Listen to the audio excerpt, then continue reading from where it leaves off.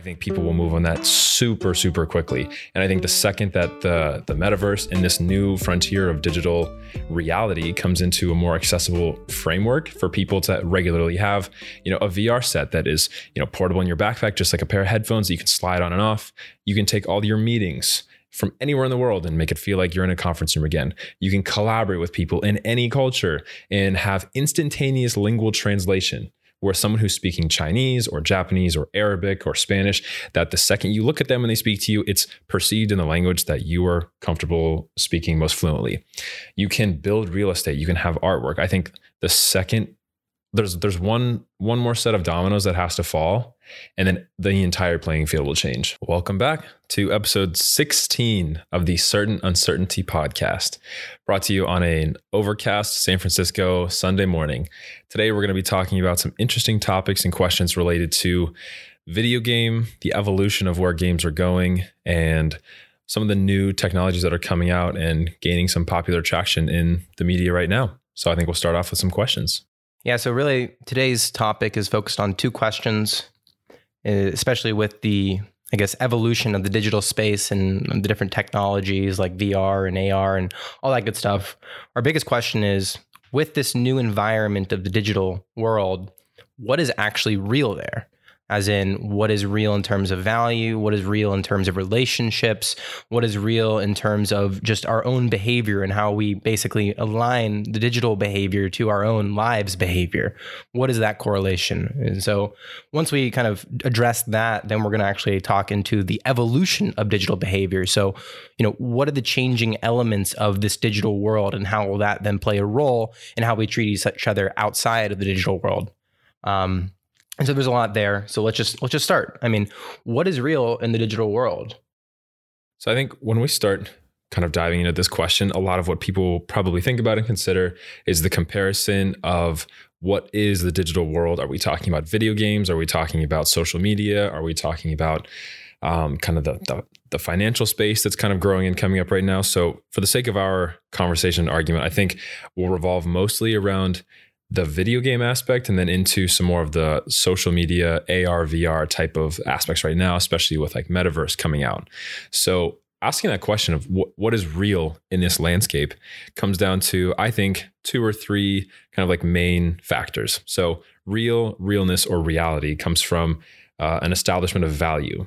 So if something isn't real, that it's just an idea, or it's just a thought in passing, or even just a digital existence that has no value, it's not really existing within the realm of exchangeable systems of value. And I think that's what creates definitive existence of something. Like we can send virtual, tokens, virtual gifts. Those have real value in our day-to-day lives. Mm-hmm. After that, it comes into the kind of the metaphysical aspect of it. We're like, well, okay, what's actually real when you own an actual JPEG of something, or if you own anything on the internet versus anything in real life. I can look at this and I guess the cost of goods of this, iPhone has raw metals or rare earth metals, has raw materials, has labor that went into it. So this is real. It had labor, it had value.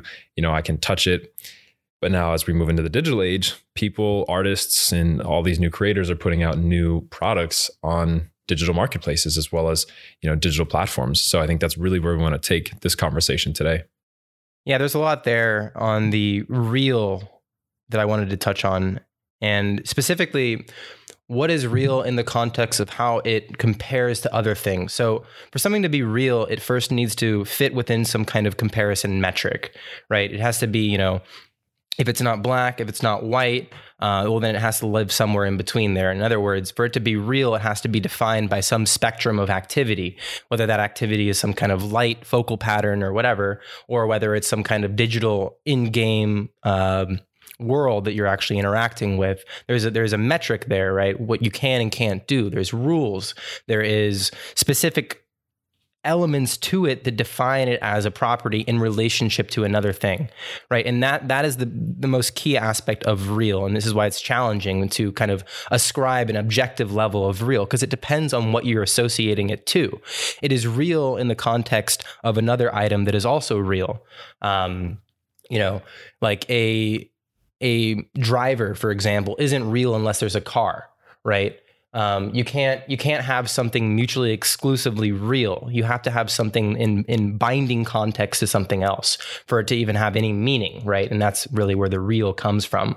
And so that being said, that kind of gets us discussing into the architectural space of these digital environments.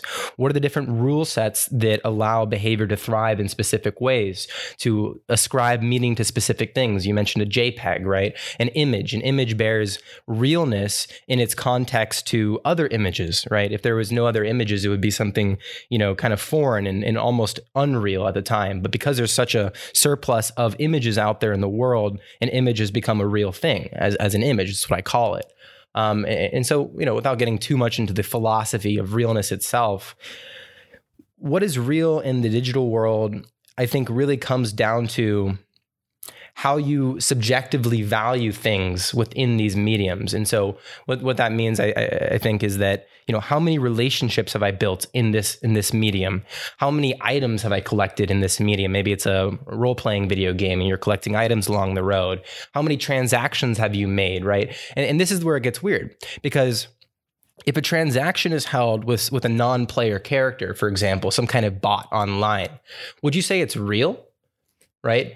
Because you're not actually interacting with anything that exists in nature in a sense. And I think this is how it's actually going to kind of go on with the digital atmosphere, is that people are going to be interacting with more and more complex behavioral systems that are actually existing outside of normal human behavior. In other words, they're algorithms, they're AIs, they're bots. And subtly over time, our value of these algorithms and these bots become the real thing because we are associated with them so much more. And most of our transactions are underhanded by these algorithms in these non-player characters.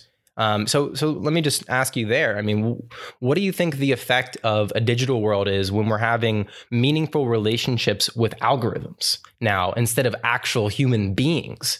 Right? Well, one day, hopefully someday soon, we will successfully pass the Turing test. But that's an interesting perspective as we kind of look at the existence of digital relationships in different atmospheres, like a marketplace or an environment. So I think one of the interesting metaphors that comes to my mind, firstly, is let's say we get a few decades into, say, the metaverse. It's the leading product that everyone uses as the collaborative, communal digital platform for sharing ideas, having new buildings, selling products, artwork, all the stuff that is kind of like a buzzword right now becomes mainstream. We're used to it, and we're venturing into your physical existence and how you personify yourself versus your digital existence and what your personality looks like there. But say we live in this world and we have a community, we have a sports team. But say the people on the sports team, half of them are real players playing with a VR goggles and they have on controllers. And then the other half are all AI bots that are scripted to just perform within a certain set of variables and parameters at some, set level of randomness. So there's still some fun involved in how the players interact. But say we get to a level where a digital sports team, say it's Roblox or that like Crash Car video game where they're like playing soccer. Say we get to that level where a digital team has value, but there's no actual physical entity operating that team. And now you look at this entity as a whole and you can say, okay, we're worth, $6 million because of our performance. People like to come watch. Does it make it less fun to watch knowing that a well-coded AI that has certain parameters of randomness built within it are performing rather than a physical human that you can relate with? I'm not sure, but that gets me. That gets me thinking. It's a little bit of how impressed am I by this performance, by this digital entity. And for some reason, when it's a bot, we're not nearly as impressed, even though the same behavioral patterns exist in the same capacity in this digital world. Maybe you're playing that, what is it? Rocket League? Rocket League. Yeah, that's the soccer game. Yeah. And it's not impressive when you had a whole bunch of Rocket Leaguers playing the game because it's not really a human in the sense that you can build an emotional attachment to it. So maybe really what ascribes realness is if there's an ability or capacity perhaps to develop an emotional relationship with whatever interaction or thing you're doing in there. So that's really, really key. And obviously a bot, you can't interact and have a meaningful emotional contextual relationship with it, because, you likely program the bot to just, have pure great tech skills, very technical, making these turns, these drifts, boosting at the right time, frame perfect, all that good stuff. But nowhere in that code is there the ability for them to kind of write out like, hey man, like, I'm kicking your butt in this game, right? And that's what kind of builds the relationship. Hey, like, I want to win the game. I'm competitive, and a bot doesn't, kind of antagonize you in the same capacity, right? Which is really, really interesting, in that there is this antagonistic relationship necessary for any of these competitive environments to succeed, and for them to feel real enough to attract a large enough audience. And so that's where I think, the community space of these is very, very key. And maybe we could kind of run an interesting thought experiment. I was just thinking about, like, what if you didn't tell anyone that you were slowly releasing these bots into the game, right? And you slowly released it into the competition field of these video games, and all of a sudden, these bots are making the biggest strides in the leaderboards, right? And all of a sudden they're the top players, but no one knows that they're bots. How then does that change the impression of that bot itself? Is it real? Is that skill real? I think so. Or does it become less real once we acknowledge the fact that it's a bot? Right now, it would probably become quote unquote less real once we acknowledge that it's a bot. But what it makes me think of is, let's say, Google DeepMind had their AI beat the world champion at Go, right?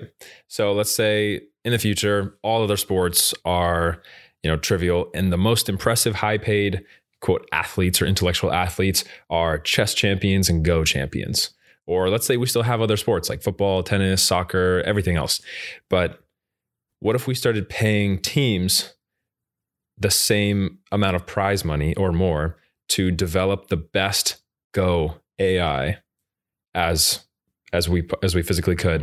And then obviously there's the rules. Well, okay, can people play against computers? Is that fair? Is it unfair? The levels of advantage. But when we're looking at the computation of whatever AI is built, it was still built by a human.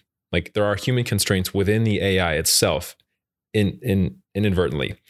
But would we get to a level within football where it's like, okay, would it start with, hey, I have, a replaced, knee joint or shoulder joint that is biomechanical, and now we can, have, I can throw a ball 97 miles an hour, 150 times per game, and I'm never going to blow up my shoulder. I'm never going to have an injury. It's like, okay, now you have an upgraded bioprosthetic, but okay, it probably won't be accepted at first, but then after a while, as it becomes more culturally accepted, so now people just normally they're like, I had a bad shoulder, it got it replaced, I feel great, but now I can throw a ball all those times and it never wears out. So then will we slowly transform ourselves, joint by joint, into becoming kind of like quote unquote cyborgs, without getting too sci-fi? But in the same sense, how much computer can you be before you're not playing as a person anymore? Right. Is the skill still real with the bionic attachments in there? And it is very similar, because it is some form of artificial intelligence that exists outside of your own biology, right? That artificial contraption, that artificial prosthetic inside your leg, it's not being directed per se by your biology, but it's being constrained by your biology, and the same rules that surround that prosthetic allow it to operate efficiently. But in there was still some, mechanical engineer, some biomedical engineer that had to develop that product and insert it. And so it's almost like his brainchild is actually in your body, really. I mean, it's really interesting. But there is no, I guess, negative taboo with having those prosthetics. If anything, we're like, okay, they have disability sports, and we got to make sure there's extra room for these individuals. That's how we see it now. But I think there's probably going to be, the evolution as we start putting more and more weight on the automation protocols, in this case, bots in a video game, or, prosthetics in a leg. I think as the value of these things starts to improve efficiency to another level, we're going to change a lot of the taboo structures about automating ourself, more or less. So what you just said, imagine this. We have like the greatest athletes of all time. We have, UFC fighters, we have Tiger Woods, we have, Michael Jordan, all the Kevin Durant, all these athletes that perform at the highest level. And they've had some pretty horrendous injuries. Tiger with his car crash, the back problems, the surgeries. It's crazy how many medical treatments and fixes that they've had over the course of their career. But let's say kind of what you said with the Special Olympics, and how there are people that we still want to fully embrace and encourage to perform sports and to play and experience those levels of competition. But let's say we add on a third category. So we take the highest performing athletes, and the most up-to-date novel medical treatment they can get is a prosthetic bicep, a replaced femur, a new ankle joint, and they are now disqualified to perform in the traditional NBA, PGA, MLB, whatever you want. And they go form their own league with other athletes who have either gotten too old or progressed past their body's physical standards and stamina to perform. And in this new league, they're actually performing even better than they were in the original league. They're jumping higher, they're running faster, they're hitting the ball farther. They're just dominating the original standards of the sport, but they're outside of those old traditional federations. Will our attention eventually turn away from these traditional standards of oh, you're just hitting the ball 250 yards? I can go watch the guy who has a biomechanical lumbar hit that ball 450 yards. It's I want to watch that instead. It'd be interesting, and it's just the structures of the standards we have right now. So it does come back to the question, what is real with our standards, our involvement? And I mean, right there, you're seeing the contrast. You're seeing the comparison that defines its realness. It is real because it is better than something else that already exists. In this case, some 400 meter versus 250 meter throw or whatever. Which is value. It's better than something else, which means it hasn't increased. Right. It is real if it holds value, and value is only created so long as there is a contrast, a spectrum for which it can be fit in and associated and compared with. Mm-hmm. Right. It's in a sense the ultimate bartering, but now we're playing with our own biology. We're bartering out organs. We're bartering out the capacity to move, to kinetically, do these things in more efficient ways, perhaps. And so what is real in the digital world is less about the digital world and more about what is actually, in the reality. I mean, these things are affecting our psychology in minute ways that are breaking down taboo structures associated with automation outside of pure human sentience. And so, I almost feel like there are going to be, and I think this is already true, but people are going to spending their entire life trying to augment themselves according to the doctrines of the automations in the digital world that they have learned. And the more you've spent in the digital world, the more, I guess, inspiration you can have into how you can potentially augment yourself to do these more logical operations in sequence. Mm-hmm. That's kind of where I get thinking. I don't know. I think we fully underestimate how quickly humanity and our civilization and society will take advantage of and move into a virtual augmentation of their own lives, or biologically available substitutions for pain points within their own body. We fully underestimate how quickly people will move to those once they become commercially accessible. I think the second we have new types of hips and joints and shoulders and body parts that can not just bring us from a lower level of suffering and pain to neutral or less, but advanced beyond that to a level of normal to now superior. I think people will move on that super, super quickly. And I think the second that the metaverse and this new frontier of digital reality comes into a more accessible framework for people to regularly have, a VR set that is, portable in your backpack, just like a pair of headphones that you can slide on and off. You can take all your meetings from anywhere in the world and make it feel like you're in a conference room again. You can collaborate with people in any culture and have instantaneous lingual translation, where someone who's speaking Chinese or Japanese or Arabic or Spanish, that the second you look at them and they speak to you, it's perceived in the language that you are comfortable speaking most fluently. You can build real estate. You can have artwork. I think the second there's one more set of dominoes that has to fall, and then the entire playing field will change. So yeah, I mean, I think the domino that has to fall is our own acknowledgement of our inability to actually exist in the same capacity as an algorithm. And what I mean by that is that as we continue to automate some of these features for our own psychology and our own behavioral patterns, what we can actually see is that we're outplacing our own core cognitive capacities. And so I think there might be almost like a logarithmic chart. There's almost like a plateau point in which where we try to automate so much that we go brain dead in a sense. Yeah. And then we can't even actually imagine the next iteration because we're so automated. And so, yeah, I mean, this is where it gets really, really tricky, right? We have to make sure we're not automating out the core features that allow us to build incentive structures and to do new things. Or else we get into really, really tricky waters where we have, this AI, iRobot type of premise or something like that. That's kind of a terrifying paradox that I have not really considered before. It's like a neurological dependency paradox that exists, that we get to a level where we've advanced so far, automated, replaced, and, like made easy so many different things in life and our experiences and our work that you don't have to think to do anything anymore. And then we reach a point where it inverts, where we're so advanced, everything's so easy. It'll be like the movie WALL-E.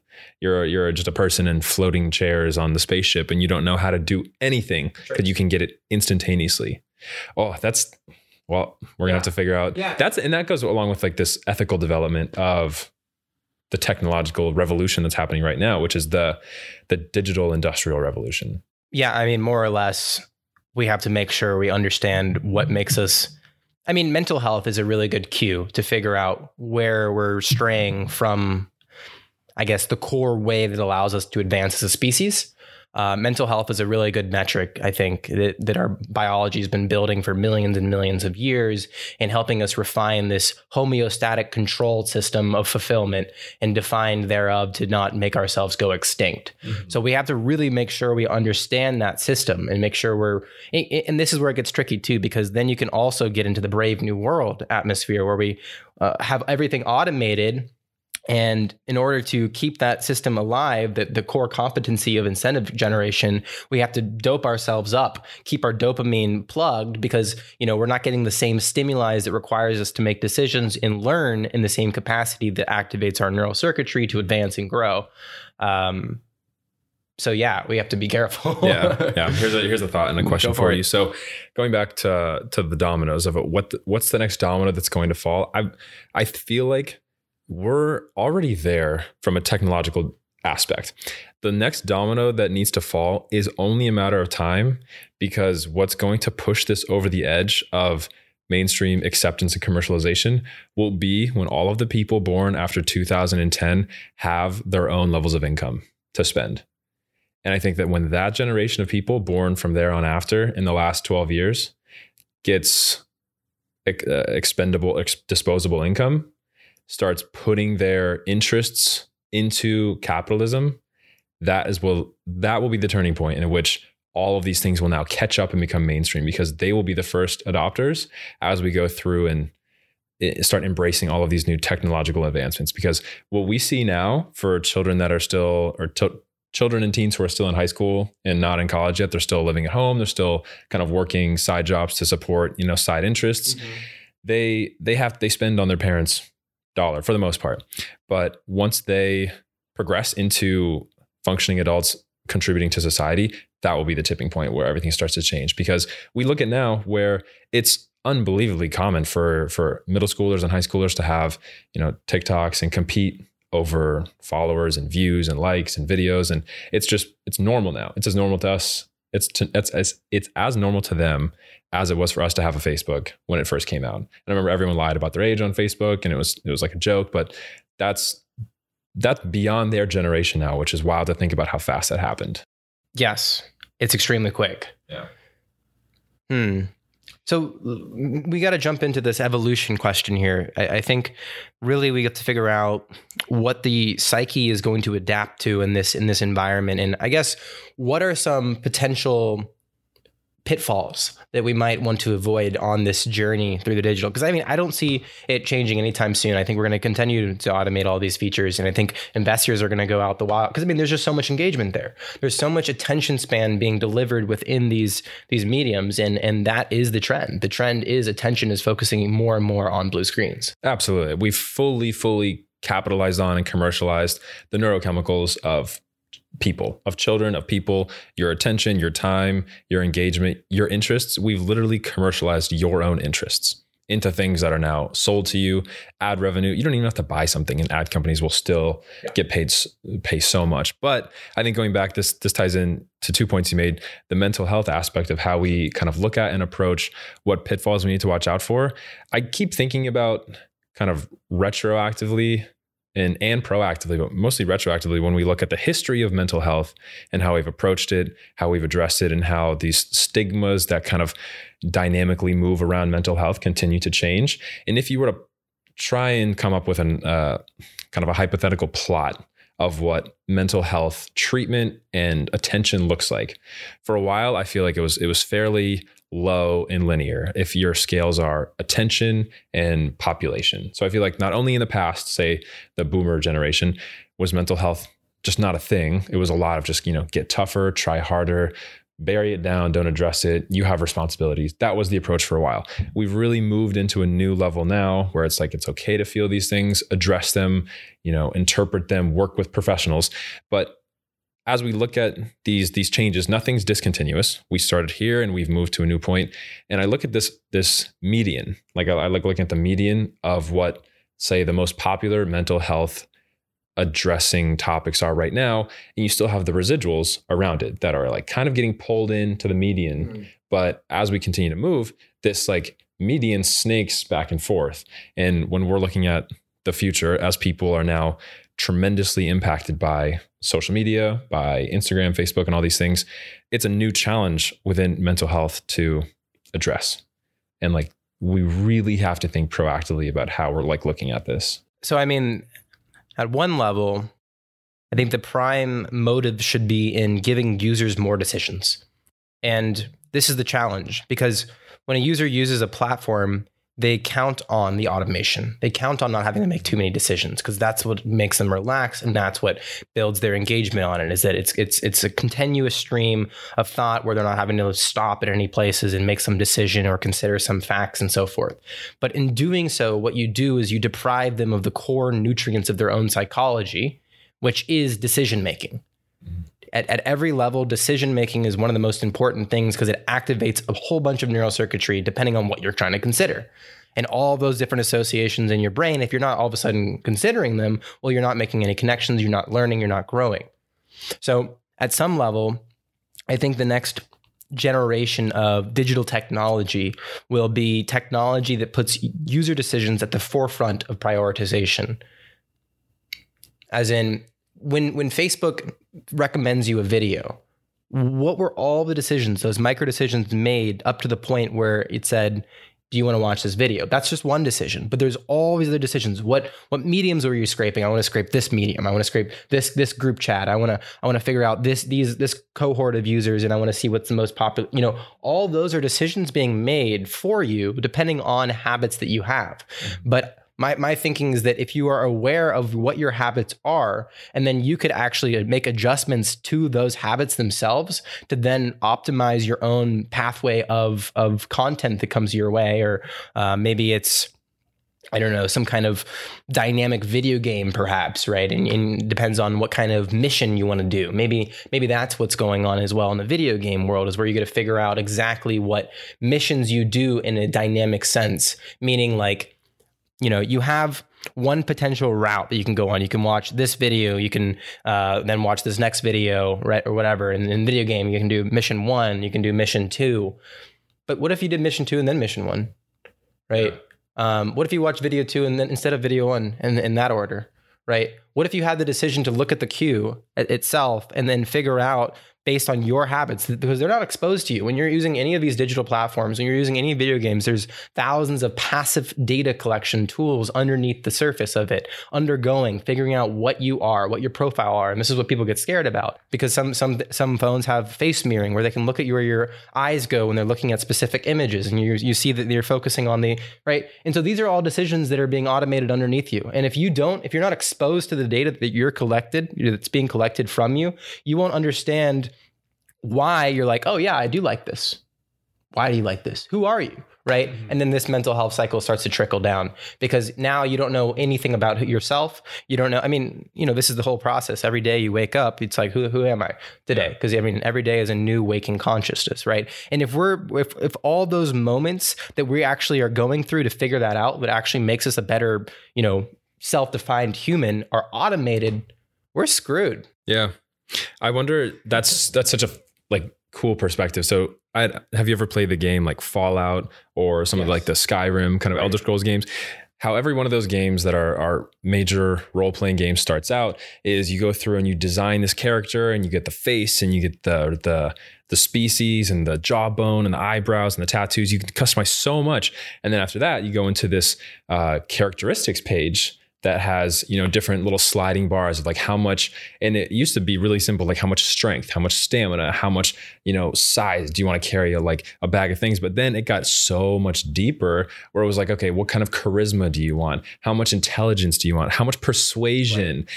What if you could do something like that on Facebook, YouTube, Google, and Instagram and say, okay, instead of you doing a Big Five personality test in a microsecond to figure out always updating what it is that I want to see at that current moment, what if you could optimize your own search engines for these different platforms and say, okay, I really don't need to see any more like surfing videos. Right. I've seen them. I don't care anymore. Like I went through a phase, I was doing this, but now I want to go adjust my parameters and say, okay, this is who I'm trying to be. I want more, chemical competence. I want more more physics knowledge. I want to learn computer science as well as, baking, something like this. Like optimize all your own parameters and say, based on this, and you get a number of points for each characteristic, give me more of this content. Because right now I don't need to see any more people juggling with cats behind them. And this is the thing, you can screw up your algorithm. If one day you were in cat binge mode, all of a sudden this data point says, hey, this person really freaking loves cats. And it's never going to forget that fact about you. And for the rest of your life, you're going to be seeing little pop-ups of cat videos. But so I know generally the way the framework is built is you have a whole massive set of like three-dimensional graphs and points. There are prioritization points. And then you can perturb the system a little bit, which will, have a feed forward mechanism where, the next N+7 videos will be a little bit more cat heavy. And then they go through and rank videos based on what is the presence of videos of cats versus conversations of cats versus cats playing. It's unbelievable how complicated these organizational systems are to feed you the most relevant but diversified collection of space videos. It's mind-blowing how complicated they are, that they know you, like you said, easily better than you know yourself. And that's exactly the problem. If you want to know who you are, just scroll through one of your feeds for a while, and whatever content's coming up, that's who you are. But that is the exact problem, because that puts stagnancy in the human psyche. Yes. And then they can't grow. So like what you were saying, it's very relevant content. It's really tailored. But in order to become someone of greater potential, let's say, you don't want to continue consuming exactly what you know.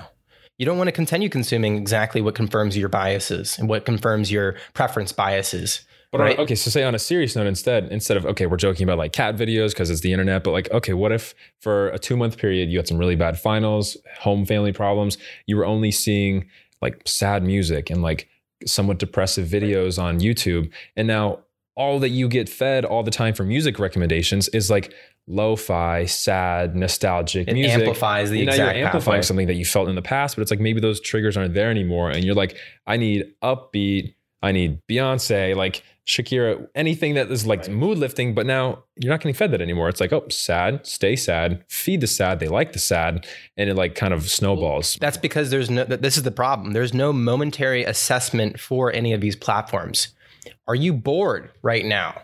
Yeah. Imagine if YouTube asked me that every single time I walked in, are you bored? Yes or no? If I said yes, it would just wipe my whole user history, right? And I'd start again, right? And I'd start this irrelevance cycle, and I'd actually be able to build today's version of me and what I want to see. Mm-hmm. Instead of having to, you build out these user facts about yourself, and you end up just not using them as much, right? And I think it's a very poor engagement strategy, both on a business level and on a mental health level. So I wonder if Netflix asked you that question because they don't run ads. Because if the TV just keeps playing It's like, hey, are you still watching? Every time you get that and you're just like, oh yeah, I'm still watching. Or like sometimes you're like, oh no, I fell asleep while this was playing. And then luckily it didn't play through the entire show while you're passed out asleep and you don't miss everything and have to track back to where you were. It's because it's probably because they don't run ads. They get paid through a subscription model. It's not to their benefit for you to just like go through the whole show without actually watching anything, because they want you to be watching, as opposed to Facebook or Instagram, which would just, oh, the video finished playing, boop, it goes to the next one, to the next one, to the next one, and it just keeps going. It never stops. That's right. Yeah. And I mean, there is a tricky equation here as far as figuring out what these momentary timestamps are when you are actually able to change how that algorithm recommends you a new option or route. But I mean, that's the problem, right? Because you get into these silos of content. How do you get out, right? That's the general question. How do you evolve when you're siloed in a digital world? Right? If you don't want to be in that digital world anymore, how do you get out? Because in that's the contrast here. In reality, you're stuck, right? You have these physical properties that define your behavior. In a digital world, that's not necessarily true. Yeah. Right. And this is, I think, where you're really getting into like the metaverse concept as well, and seeing all the different environments you can be in. But in some sense, long-term comfort weighs on the mind. It slowly disintegrates the core faculties because if you're not putting any pressures on it, you're not putting any pressures to change, to grow, to learn, to activate new neural circuitry. And eventually you're just breaking down your core neural circuitry that allows you to expand and grow. And, with all this automation and comfort that is inserted in these things, it actually is going to be a long-term poor engagement strategy. In the short term, it's a really great engagement strategy. On a long-term basis, it's terrible. My pessimistic fear of like the metaverse and the theory behind it is that it will make reality, our current reality, so boring and obsolete that we will never want to go back. Because if you think about the level of customization and specificity that can happen to your world when you put on goggles versus my world when I put on goggles, imagine if you were to drive around in San Francisco and every single billboard, building side had a specified ad to you. Everything was completely specified, and we're looking at the exact same landscape. But not only that, we go layers deeper. Now they can collect data on how much time you looked at the pink one versus the red one versus the blue one. So now your entire landscape is color customized so that it is more pleasing to your eyes. Right. Everything you look at is your favorite color, is everyone's favorite color. It's customized to them. Every single landscape, every single background sound. We're all hearing background sounds, but they're each different. And now this unbelievably realistic customization to your personal pleasure, entertainment, and enjoyment is so specified, and it feels so real, because that's the goal, is to make it feel as realistic as possible, that it has actual physical movement characteristics within it, that you take it off and you're like, oh, I'm here, I'm back. Boring. Why do I need any of this? If I want I have to go somewhere to see my favorite colors. I have to fly somewhere to see a beach or go hiking and see those trees. And now it's like, why be here? Like, why be here when I can be in my favorite place and do the same stuff that I would do here all the time? I can talk with people, I can play games, I can buy things, I can look at art, but when the digital world becomes more real than reality. Exactly. Well, I think that's a great place to end. We'll let you figure out when that might be. But I think that concludes today's episode of the Certain Uncertainty podcast. Thank you so much for listening. Thanks, everyone. If you made it this far into the podcast and want to hear more content, please consider following us on Spotify, iTunes, or YouTube, and sharing today's podcast link with your close friends. We hope this podcast incites you to start some interesting conversations and expand on some of the ideas we've discussed. Thanks again for listening to this episode of the Certain Uncertainty podcast, a podcast aimed at unveiling the certainly uncertain relationships between some of the most complex systems known to man.